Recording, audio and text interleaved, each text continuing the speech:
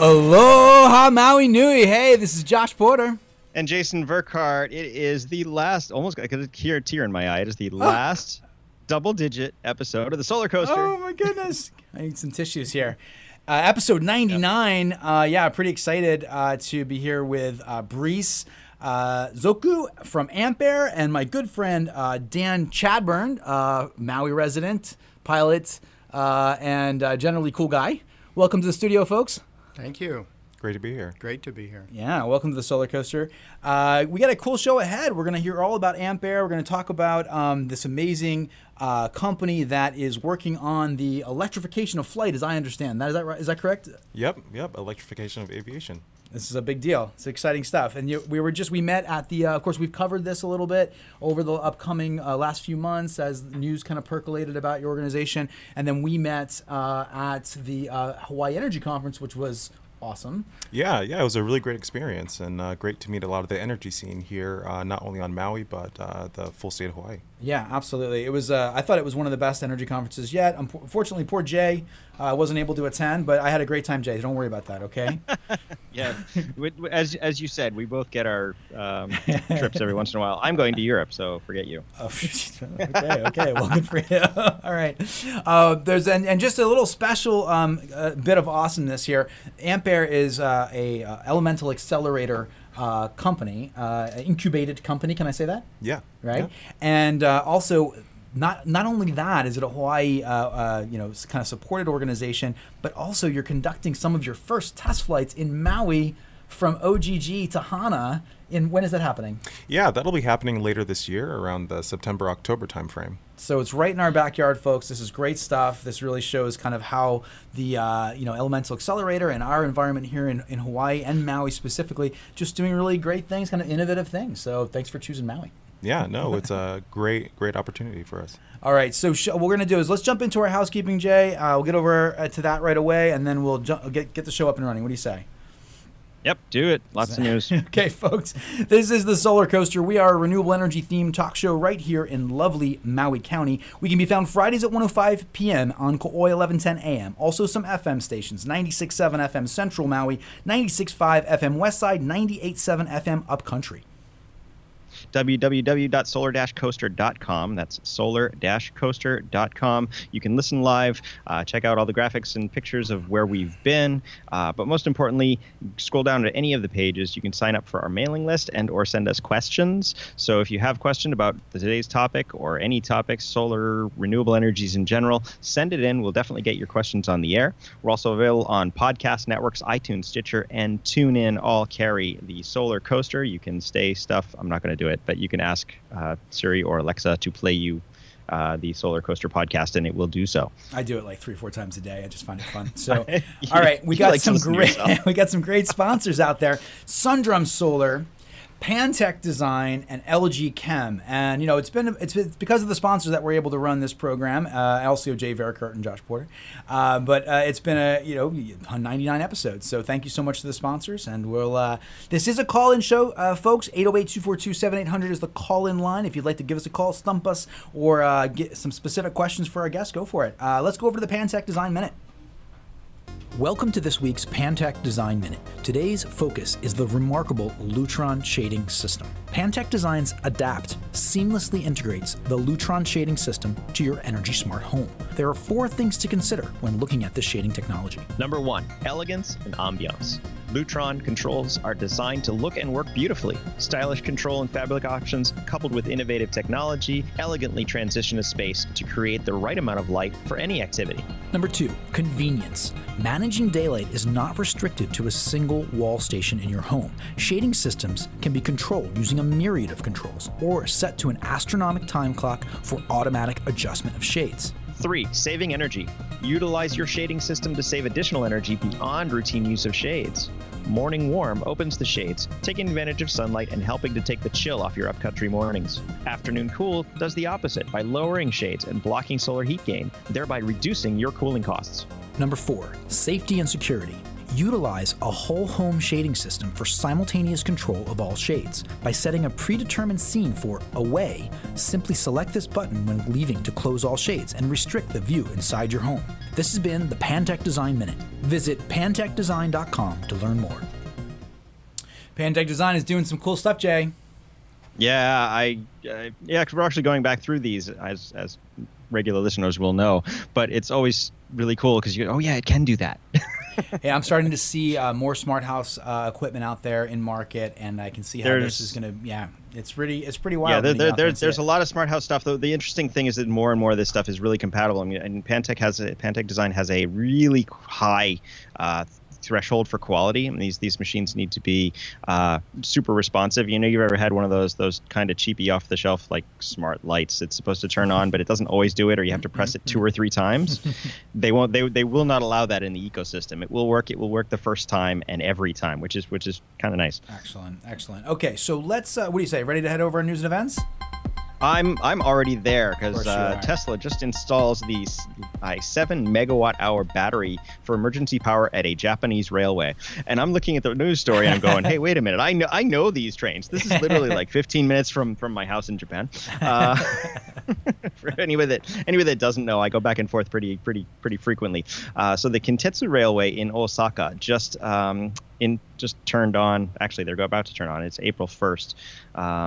So another couple days, but they were installed 42 of the power pack, industrial strength power pack batteries. So these are the grid scale batteries, and it's meant to keep this line running for 30 minutes, even if the grid completely disappears.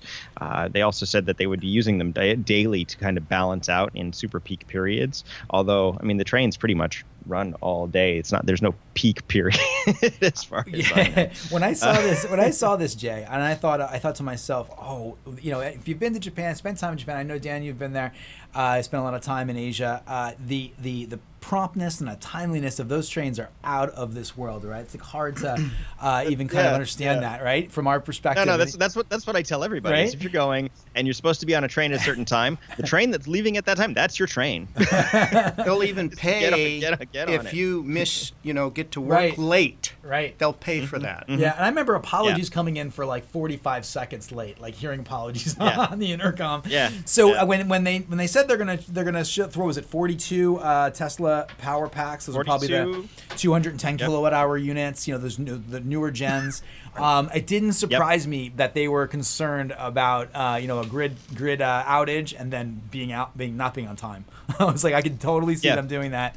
That makes perfect sense. Yep. It's amazing to think that. Is this out of Umeda, Jay, right in the central station? Is that where the Kintetsu line comes out of? No, there's a Kintetsu actually. This is heading actually east. So Kintetsu heading toward Higashi Osaka, which is in the east city toward the mountains. Gotcha. Very cool stuff. Well, Tesla. I'm gonna go find it. I'll get some pictures. Actually, there is, if you're interested. The other funny thing is they literally rolled this out. I mean, they'd poured the concrete and everything long in advance, but they literally came in and dropped and installed these 42 power packs within 48 hours. I mean, they just dropped them in 2 days, and then they were done. Like I said, they had poured the concrete slabs and everything to hold them long before. But they have the time lapse of the 2 days on Instagram, and it starts with an empty slab and ends with a whole bunch of power packs all ready to go. That's amazing. So cool. Okay, what's the next one, Jay?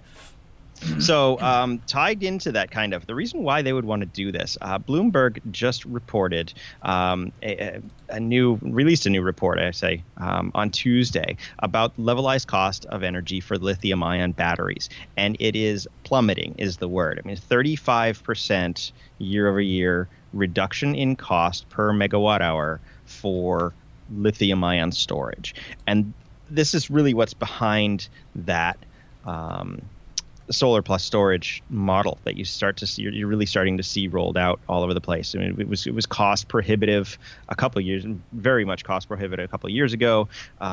Last year we started to see like 2 hours, 3 hours worth of production storage on site, and now we're starting to see 4. I've even heard talk of 6 to 8 times storage, and that's where you almost see solar plus storage start to become really competitive with your firm power, because you've got 8 hours of stored solar, like full output on site.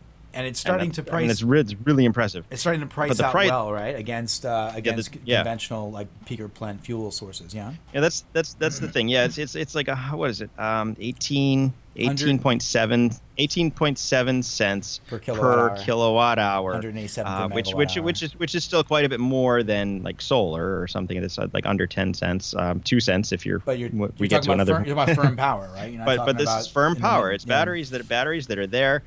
You can charge and discharge at will, and it's only getting cheaper. So as things go on, you're really going to start seeing these solar plus storage, wind plus storage, any generation plus storage kind of facility really start popping up more and more and more. And if you look at the graph, they do have a graph here that is just it's hilarious. Implied history, because they actually weren't tracking this stuff previously.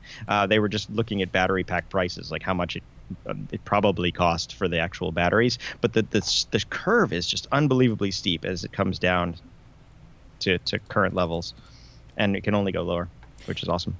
Well, I think there's a little bit of a theme in that in solar plus storage kind of knocking out peaker plants and the taking them offline and making them kind of not competitive moving forward, right? We're seeing more in that. Some of the next articles cover that, don't they? Yeah, exactly that. New wind and solar costs less than keeping old coal running now. This is something you've been talking about for the entire time we've been on air. The entire time we've been on air, the past 2 years, there's basically two thresholds, right? The first one is when you're talking about building a new plant. You have an empty land area. You want to build either a generating facility of some type. It's either traditional fossil fuels or new solar, and it will actually cost less for you to build the new solar and storage than it will to build an old coal plant. The second threshold is that when you already have a coal plant, and it would still be cheaper to build it, to decommission it and build a new solar plant. And we're just getting to that point where it's really going to be, especially in the southern 48, where there's plenty of sun and or wind.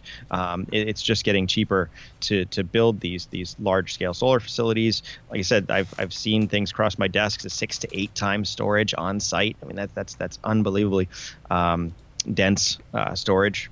And it's just not going to be cost effective to keep these old fossil fuel plants running. It feels like it's accelerating, right? The adoption of solar plus storage versus we're falling off a cliff here. Yeah, it does feel that way. Amazing. It's exciting to think that this is happening right now. It's kind of way faster than I would have thought. Okay, Jay, which one? When I got that Bloomberg report, it's like, oh, it's on, baby. And solar, like solar itself without storage, there are some record low prices coming in. There's one in Idaho that just a small one that was, I think it's like 10 megawatts or something like that, and it's about 2.175 cents per kilowatt hour. Can you imagine? Yeah, really close to 2 cents. Our recent ones were 10 cents, I think, or sub 10 cents, which makes sense because it had storage on board.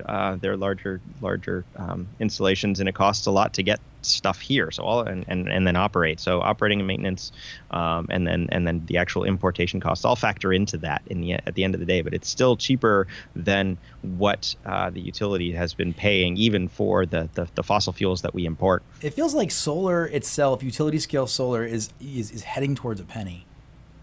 Yeah. Would you say? What do you think, Jay? I don't know if we're ever going to get there. The issue is going to get more and more difficult. That O&M cost. It's going to get harder and harder to squeak that out. We're actually seeing a lot of problems with other stuff that actually costs more. The trackers are racking. Just the metal for that is actually costing more than it previously did. Well, so that's kind of counterbalancing too, right? Tariffs that have been. So are you calling it? Are you calling it 2 cents, Jay? Are you calling it right now on air at 2 cents? Does it go any further? I'll go for 1.8 as the total bottom of the barrel. 1.8. Okay, 1.79 for me. I'm going to do a Price is Right strategy on this. Gentlemen, you want to weigh in, or is this not your bag? No, I want to know about graphite batteries. From what I see, this is where we're going to head. I have one up, but that's future focus. If we get there, we'll talk about that. Oh boy, okay. Dan's always ahead of his time. Okay, which one next do you want to handle, Jay? Real quick, I just wanted to mention Lego is now in the renewable energy game. Lego, yes. Lego is in like the little plastic toys we pay entirely too much for. Lego has long been the gateway drug to engineering for anybody that knows.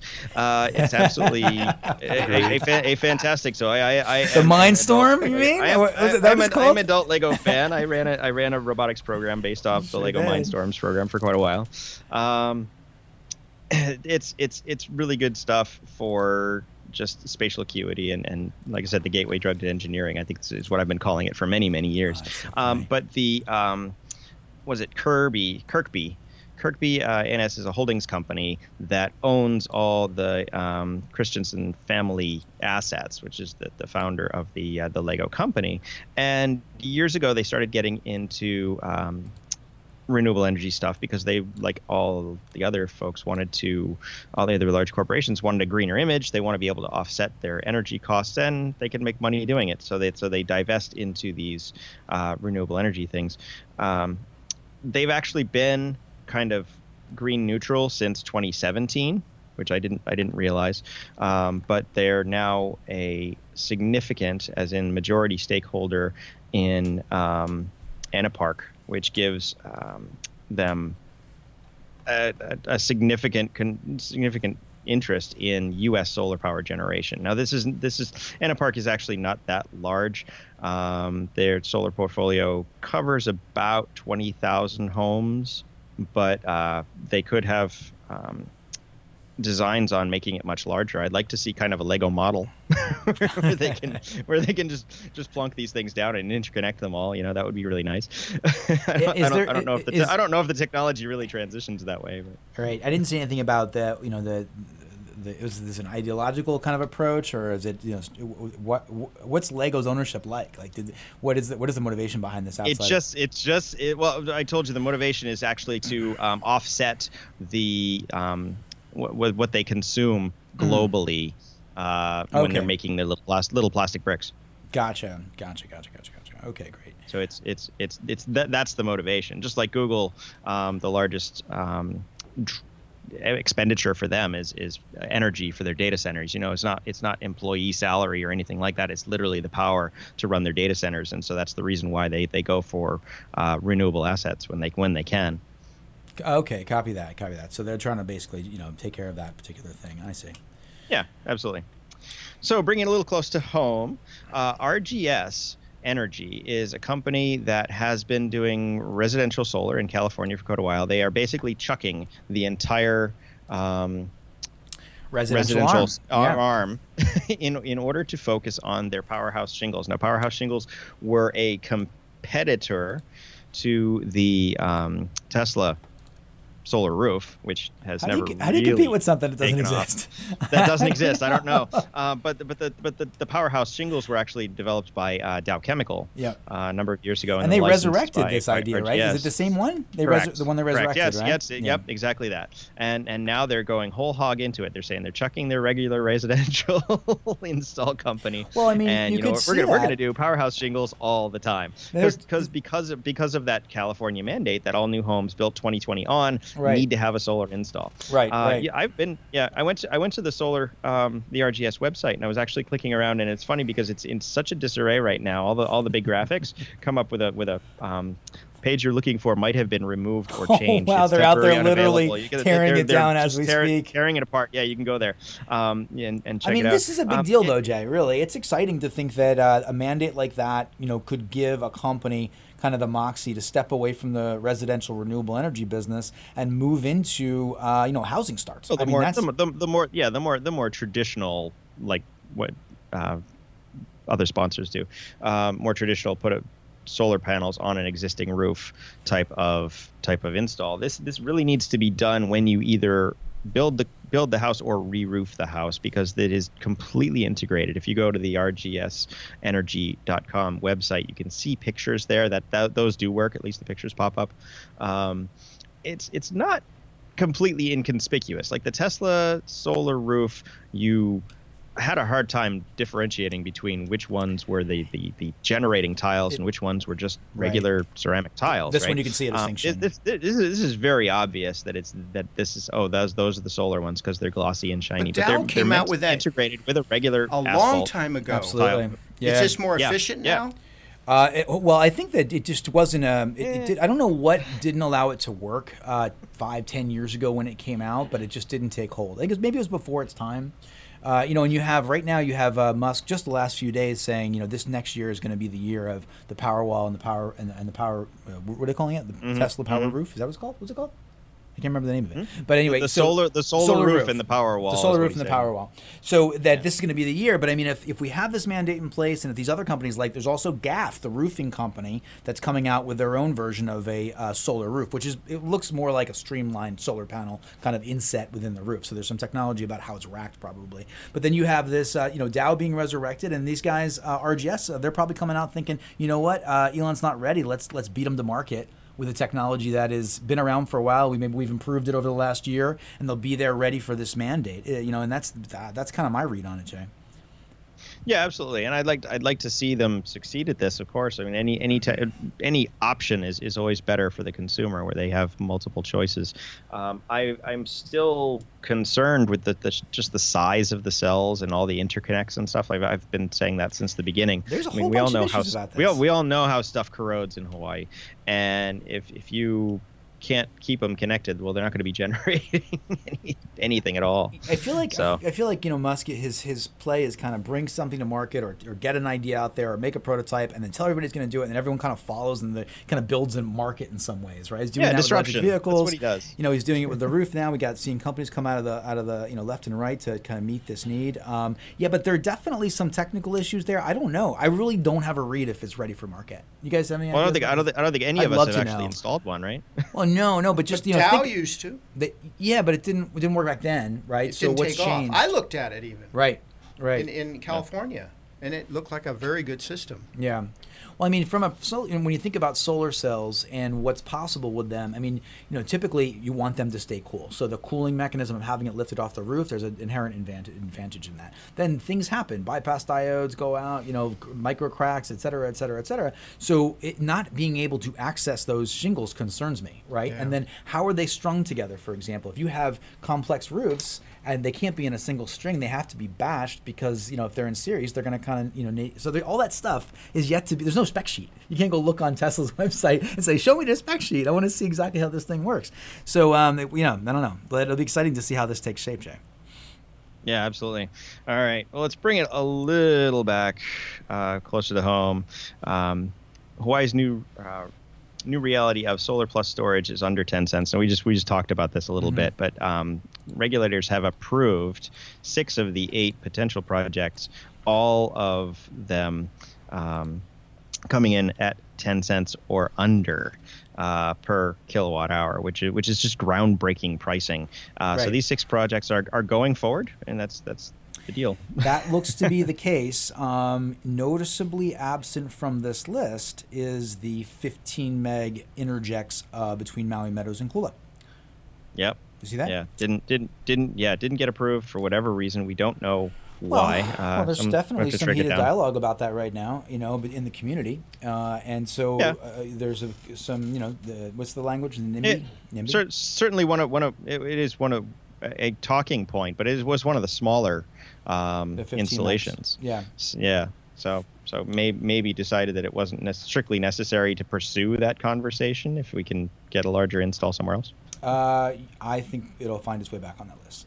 But sure, absolutely. The conversation isn't dead for sure, but it didn't get immediately approved. Yeah. But just the fact that these are like 8 cents, 9 cents, 8 cents. 10 cents, 9 cents. I remember the days of putting in a megawatt of solar, the 250 kilowatt fits, and they were north of 20 just for solar, right? That was like 5, 6, 7 years ago. And even more recently, some of these different projects that are out there, much, much higher. These rates are awesome. They're great rates, but then more to the point is the storage. The storage factor is like that 4-to-1, which I really like to see. I think being able to store 4 full hours of sunshine for use when the sun goes down is really just a smart policy. That should be the absolute bare minimum. Yeah. Okay. Great. Good. So that moved pretty fast too. That just, that was a fast process. The RFP to the awards to the actual getting it approved, all that moved pretty quickly. for utility scale solar timelines. So let's see how quickly those things get built now. And then of course, the Maui News article. This is the conference that we were just at yesterday and the day before. I think this is one of the best Hawaii Energy the first Hawaii Energy Conference by moniker, the best Maui Energy Conference in the old name that I've been to. Just an amazing group of people. I think Doug McLeod, chair of the conference, told me at the end of the conference that there was up about 25% in attendance. So it's getting a lot of attention. Even without me.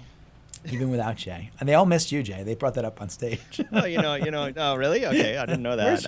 I'm a bit salty about it. I really wanted to go. It was a great conference. I missed you guys. It was a great conference, and there was a kind of a landmark MOU signed between the Public Utilities Commissions of Hawaii and California on stage, right? Yeah, that was pretty exciting to watch. Yeah, I actually missed that. I wasn't there. I don't know if I was backstage or what, but that is a big deal. And basically, just perusing through this article, it allows the PUCs of these two kind of leading states in renewable energies, both having early mandates for 100% renewable energy, getting more and more aggressive now to work collaboratively and to share information and to be able to kind of, I guess, have everybody on speed dial. I don't know exactly what an MOU and cooperation means, but it feels like they're going to be working very closely together to support one another in their goals. That's a big deal. It's very cool that happened here in Maui, our home state. We're going to talk more about some really cool things that are happening in Maui. Maui's kind of in the news quite a bit these days. Well, it's always we're the petri dish, but we always get to play with the cool stuff first.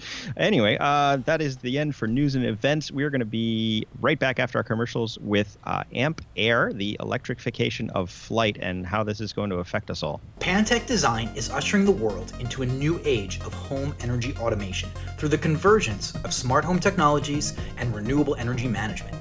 Unifying solar energy production, intelligent energy storage, and smart breaker technologies with smart home devices, Pantech Design's complete home energy automation suite incorporates unprecedented control of lighting, shades, climate, security, hot water, electric vehicle charging, and many other systems. Contact Pantech today at pantechdesign.com. Sundrum Solar is the manufacturer of a revolutionary thermal collector that fits on the underside of your standard PV panel to maximize energy capture per square foot. The Sundrum Solar Hybrid PVT system, combined photovoltaic and thermal, holds the world record for peak efficiency, capturing an astounding 86% usable energy. Learn how Sundrum Solar vastly improves electric, heating, and cooling economics at sundrumsolar.com. LG is a leader in the home electronics industry and manufactures some of the most popular PV panels as well as many other appliances we've come to know and appreciate over the years. The same LG brand offers the LG Chem Rezu battery line for your home energy storage needs. Here in Hawaii, their primary model is the LG 10H Rezu with 9.3 kilowatt hours of usable capacity. The LG 10H Rezu can be used both to maximize consumption of solar energy at home and also functions as a source of backup power in the event that the grid goes down. LG Chem has increased production of their battery line for Hawaii's renewable energy solar market. Contact your local solar provider to learn more about the LG Chem 10H Rezu battery. Okay, those were our wonderful sponsors. Thank you to Sundrum Solar, to Pantech Design, to LG Chem, these great companies that help keep the SolarCoaster on air. If you're looking for two charming gentlemen to support that love doing a radio show, just give us a call at the SolarCoaster, and we will be happy to take you on as a sponsor. We are here with a great group of folks. We have BriceNzeukou from Ampaire. Welcome to the studio. Thank you. Great to be here. I'm so excited to hear all about what you're doing, the electrification of flight. There's a kind of a pilot vibe in the studio today. Jason's got a background in flight with helicopters. Jay, does that sum it up, or do you want to give some more? Well, it's more in the family, but yeah, I'm familiar. I grew up around ultralights and that whole kind of crazy group of guys that are in the ultralight world in New Jersey. And we have Dan Chadburn, and I have a cool intro I'm gonna read here for Dan Chadburn. Can I do it now? Sure, is that cool? Sure. Dan Chadburn, a good friend of mine. He has a BS in aeronautical engineering from San Jose State University. Been a licensed pilot for 51 years this week. Was an international airline pilot for 38 years with the Flying Tigers and FedEx, and FAA airframe and power plant mechanics license as well. Also certified as an FAA inspector, FAA authorized inspector for all airplanes. So he's certified for multi and instrument flight instructor for single and multi-engine airplanes, and he owns 4 personal airplanes. I suspect it's more since you've written this. You never know. Including a Cessna 337, the same model to be used in this Hawaii test flight that Ampaire is getting ready to do in our backyard right here in Maui from OGG to Hana. But yours has a special name. What is it? Yeah, it's converted by Riley, and it's called the Super Skyrocket. Super Skyrocket. So I get to use that one. I make a call with the ATC. Super Skyrocket ready for takeoff. Oh, I love it. That's pretty cool. That's awesome. So we got a lot of great minds in the studio today. We're going to get a chance to talk about aviation, which is fun. We haven't spoken about aviation, to my knowledge, Jay, at the SolarCoaster. I mean, we did report when they first announced that they were going to do this test. We did report a few months ago, but it was really just that was the press release that everybody else had, that they're going forward at some kind of test to electrify a Mokulele plane, and then we'll see how that goes. Yes. And what's interesting... so that's essentially all the information we ever had. But where this fits into the SolarCoaster history and kind of where it's going is this notion of the electrification of transpo in general, right? So we've had, of course, Boris von Bormann, the former CEO of Sonnen and Mercedes-Benz Energy America. Now he's at Renew Ventures, a venture capitalist fund working on electrification of transportation. He has been on a contributor, and we've talked a lot about all these great ideas about how electric vehicles are moving. And of course, in that space, you have EVs, you have buses, you have semis, you have Ducatis and Zeros and all these great things. Ground-based wheel transportation trains. And then, of course, lest I miss this, we have the Eco Ship, and they've been on our show a number of times. We did a show out in Anaheim. Also, the founder Tatsuya Yoshioka Tatsuya-san came on board and talked all about the Eco Ship concept, which is about electrification in some respects of the seas and cutting down bunker spend and cutting down GHGs and all kinds of wonderful things there. So we have all these kind of areas of transportation, and now we have aviation. Thank you, finally. Brice. Yeah. So let's dig in. Before we start, I got to tell you, at one time I was in San Francisco International Airport, and they have the little monitors all over the things, and one of the slides that comes up is how many trees they've planted over the years and how great it is for the environment and how green they are. And I actually did the math while I was sitting there, and for the number of the trees they claimed to have planted, it was basically enough to offset the carbon from 747 going one way across the Pacific one time throughout the entire year. There's a challenge there. Not enough. That puts everything in perspective. I mean, you cannot plant enough trees to offset. We really need to do something about the carbon emissions from the aircraft itself, and that, I think, is the conversation today, right? Yes. And also at the Hawaii Energy Conference, there were two panels. Two of the sessions were dedicated to aviation, right? One was, and the name escapes me, of the group that was talking about it, kind of like the aviation industry was there to discuss exactly what's going on and their perspective. And then you had you guys, Ampaire, and there was a little bit of different perspectives here, right? So So you had Neste and United talking about their sustainable fuel initiatives there, right? And then for the panel that I was on, we were talking about investing in energy and investing in energy in Hawaii, and why kind of Ampaire has chosen Hawaii. And we actually were looking at Hawaii before we got in contact with Elemental Accelerator, because really this is a great kind of microcosm for a lot of why electric aviation is going to be the future.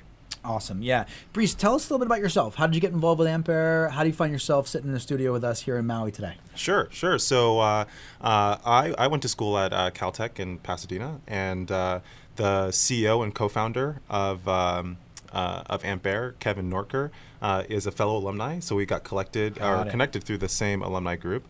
And so I saw on LinkedIn that Kevin and other co-founders, Corey Combs, CTO, had created Ampaire, and I thought that was quite possibly the coolest thing I've ever heard in my entire life. So send a LinkedIn message, saying, hey, want to follow up with you on this, and it actually wasn't a good fit. This was back in kind of the winter of 2016. Fast forward two years later, worked at another startup, worked at a large turbocharger manufacturing company. And then Kevin reached back out saying, hey, we were looking for someone with your skill set, and it was a good time to join. And so very happily, left corporate America to come have a lot more fun with aviation and electrification. Oh, exciting story. I'm envious. That's really fun. So what area in the company are you working on? Sure. So my title is product manager. So I sit at the nexus of just about everything, actually. So I work with our co-founders on strategy. I manage the programs, this Hawaii demonstration program in particular, and some of our government efforts. Also work with the technical team to make sure that what we're building and inventing at Hawthorne Airport in the California area is, has a customer, that it's practical and compelling. Goodness. I told you when I first met you, because I've been dreaming about this for a little while, I want an electrified Icon A5. The sport light aircraft with that's gorgeous little, so is that possible? And can I put solar panels on the wings? I think Rolls-Royce, I think, is doing a kind of an ultralight air race, electric air race. So that made kind of a sport flight category. So we'll be seeing that. Okay, so we'll keep an eye on this. So, gentlemen, how do we kind of paint a picture forward of what Ampaire is working towards, what is possible within the aviation industry for reducing GHGs, for creating a more sustainable, sector, and then what's the scope of all of this? Sure. So I'll toss out some stats out really quickly. First of all, 800 million tons of CO2. That's kind of the number for aviation globally, and that's roughly around 2% of all global emissions. Roughly CO2. Equivalent to maritime, which is about 3%, right, Jay? Yep. Yeah, so there's huge opportunity there. And just throw out another stat, that about 50% of all the flights in the U.S. are 500 miles or less.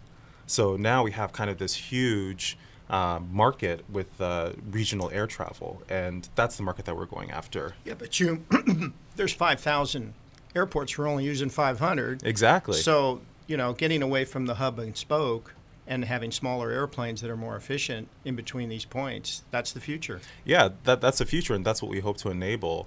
And so for us, we're looking to kind of create a step change in kind of the economics of operating an airline. Well, I applaud you in using the 337. I say that, for a twin-engine airplane, it's probably the safest airplane in the world.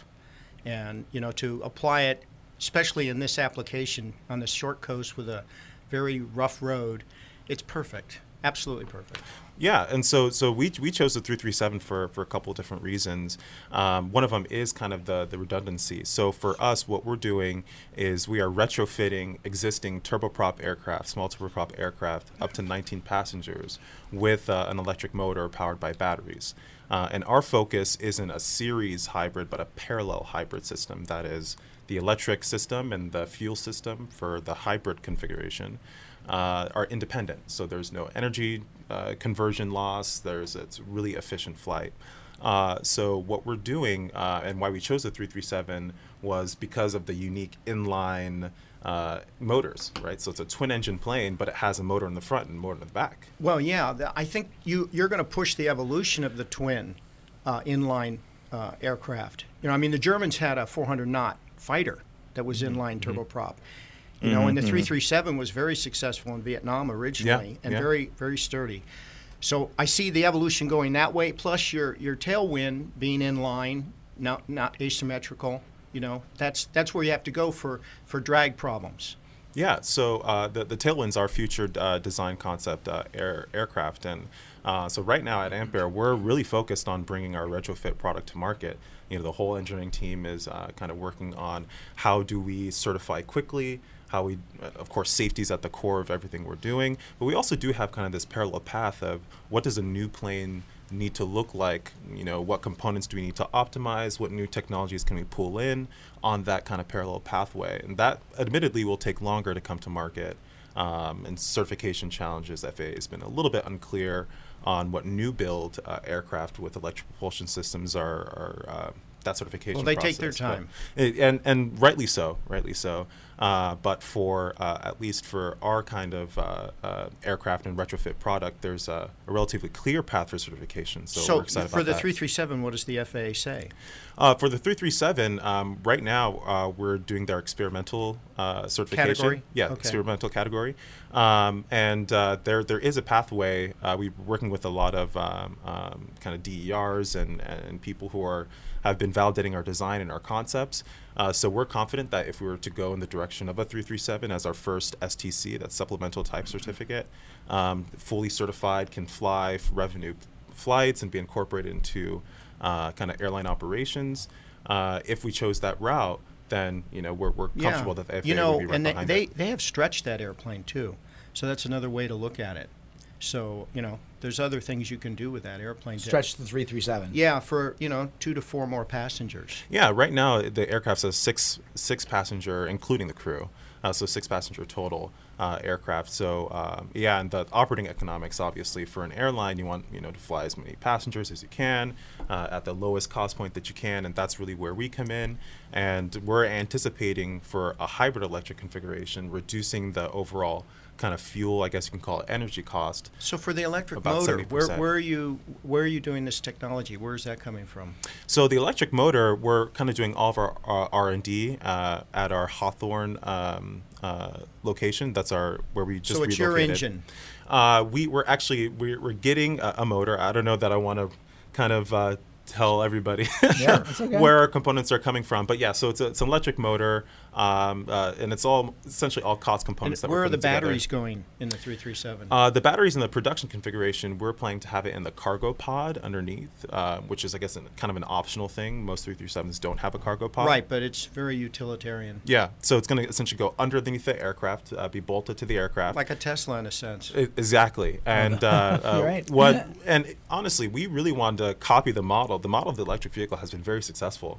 So that's kind of the speed that it's come to market, the adoption rates, and for us, one of the kind of key business points and why electric aviation is really viable is that, and the cost of an electric vehicle versus the cost of kind of the traditional combustion engine car, the electric vehicle is higher at this point. But for kind of a retrofitted aircraft, they have to do major overhauls every 5,000 or 6,000 hours. Well, that's for Mokulele Airlines. That's turbines, but recips do it less than 2,000. Exactly, and the cost for kind of the motors that Mokulele runs, Rob McKinney, the president of Mokulele Airlines, was telling me that's around $300,000 to $400,000. And there's so low-hanging fruit in that. Yeah, so there's opportunity low-hanging to reduce fruit. costs, Yeah, and electric motors and batteries, those costs have been coming down. So they So could are be you going to price produce competitive. in the standard category for the same engine that is in the front about 210 horsepower? Yeah, that's our target. And right now we're testing kind of on our first prototype product. Or first prototype aircraft, I should say, is we're actually testing almost like twice the size of what we'll use for kind of the Hawaii version. 400? That one, Or 375? So in terms of kilowatt hours, I think we're testing around 150 kilowatt hours per motor. So, or maybe that's combined. I'll have to go back in the numbers for you, But the numbers check out for putting this motor on the 337, adding the weight of the batteries, adding everything up. Yeah. so your payload capacity may be decreased a little bit, but or your range, obviously, and your range too. But yeah, you'll be able to take off and land. So let's talk a little bit. So, okay, there's a lot going on here, right? This is very cool stuff. We got some really knowledgeable people in the studio. And so what I heard here is that you've got a test plane.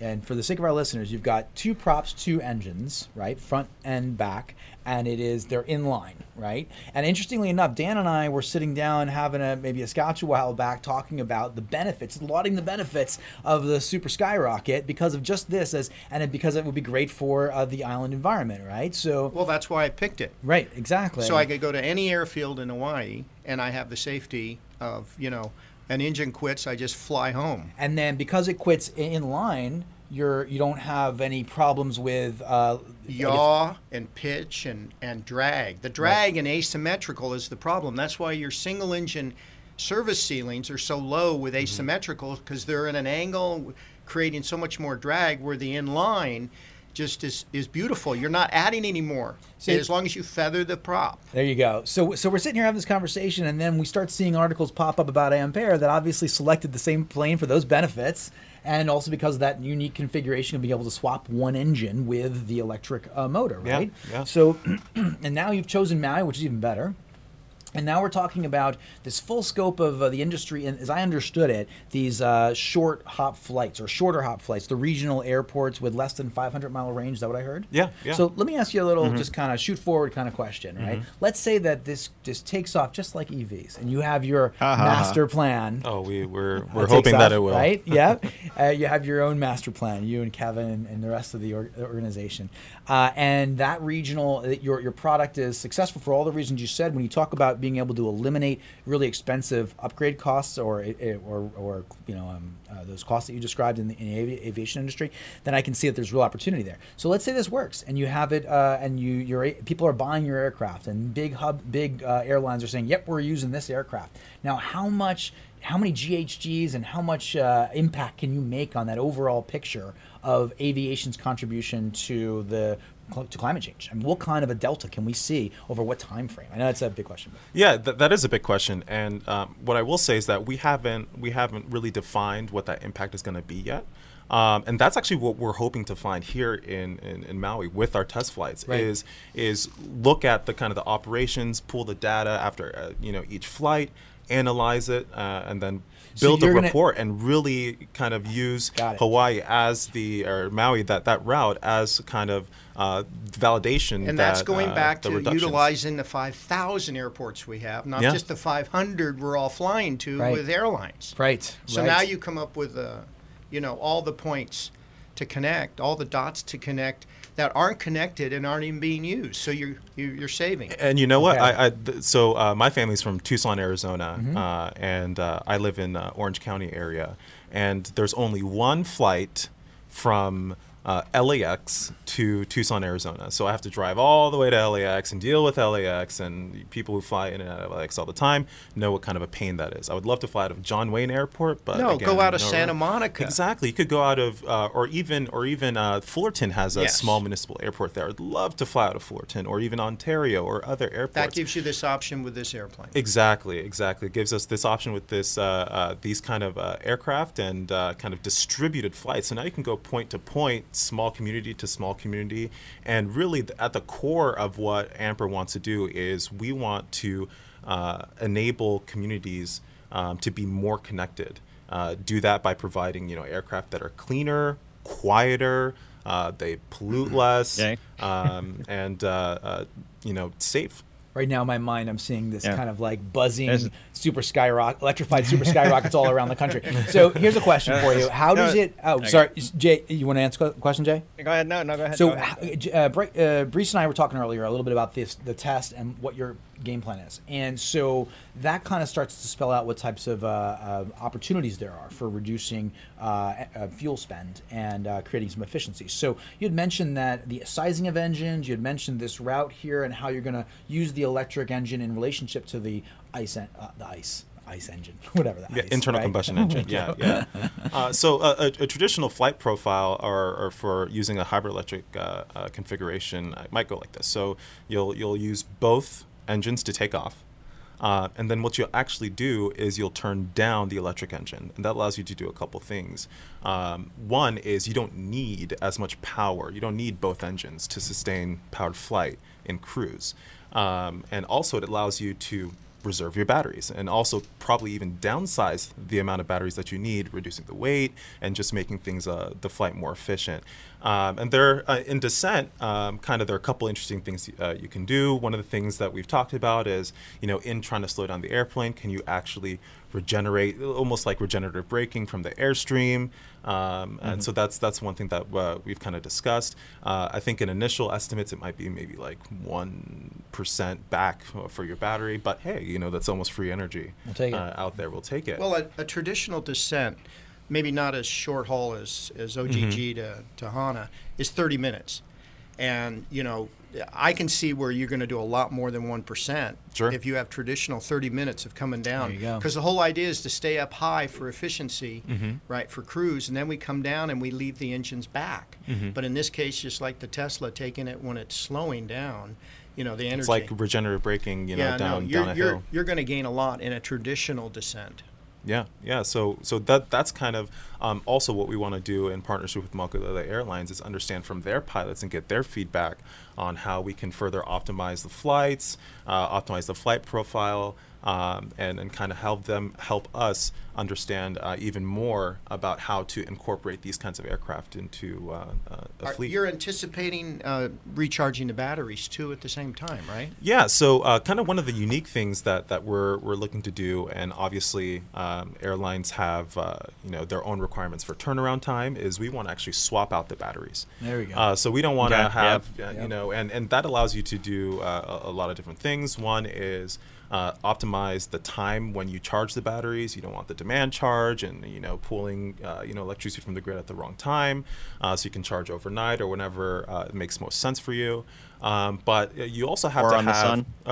Or on the sun, and that's kind of where we want to try and influence and lobby for some of the state, local, and kind of national communities to really look at solar. And kind of the one piece we haven't talked about is, well, do you guys have the amount of power that you need at the airports?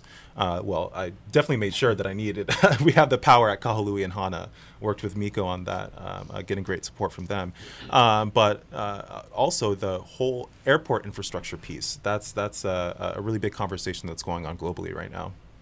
So there's the possibility here that airports are putting in solar for their own energy needs, but also potentially replacing some of the fuel spend with larger solar fields. Right? Yeah, that's what's and there's a big trend for airports too for kind of shifting their ancillary services.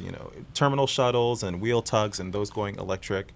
Chattanooga Airport just had a full solar installation put in with energy storage, and I think they're planning to go 100% green. SeaTac Airport, I think, is trying to go 100% all their services all electric as well. I'm going to keep this real fast because we're running out of time here, but we've got about how many years until climate change gives us the old boot, Jay? How much time do we have left? Is it 12 years? Yeah, about that. Right. What can we do? Is this going to be a major component of combating climate change? Yeah, it will. It will, and 12 years, that's one design cycle in aerospace time, and we're really pushing the envelope there. We can actually do what AOC says then. Oh boy. I will say that aviation was left out of the Green New Deal, but we're hoping to change that. We got to give her a call. We're going to get rid of the airplanes. This is an excellent show here, gentlemen. So this has been BriceNzeukou from Ampaire, a really wonderful company that's going to be here in Maui doing testing on the hybrid electric 337 that can be modified to a super skyrocket like Dan owns. And hopefully maybe we can get Dan to kind of fly alongside of that and get some good photo ops, get Jay's brother up there taking some pictures maybe. What do you think, Jay? I don't know if he wants to fly around the airport flight path, but we'll see. Okay. So, hey, there it is. There's our sound. Jay, what do you think? You want to wrap the show or you want me to do it?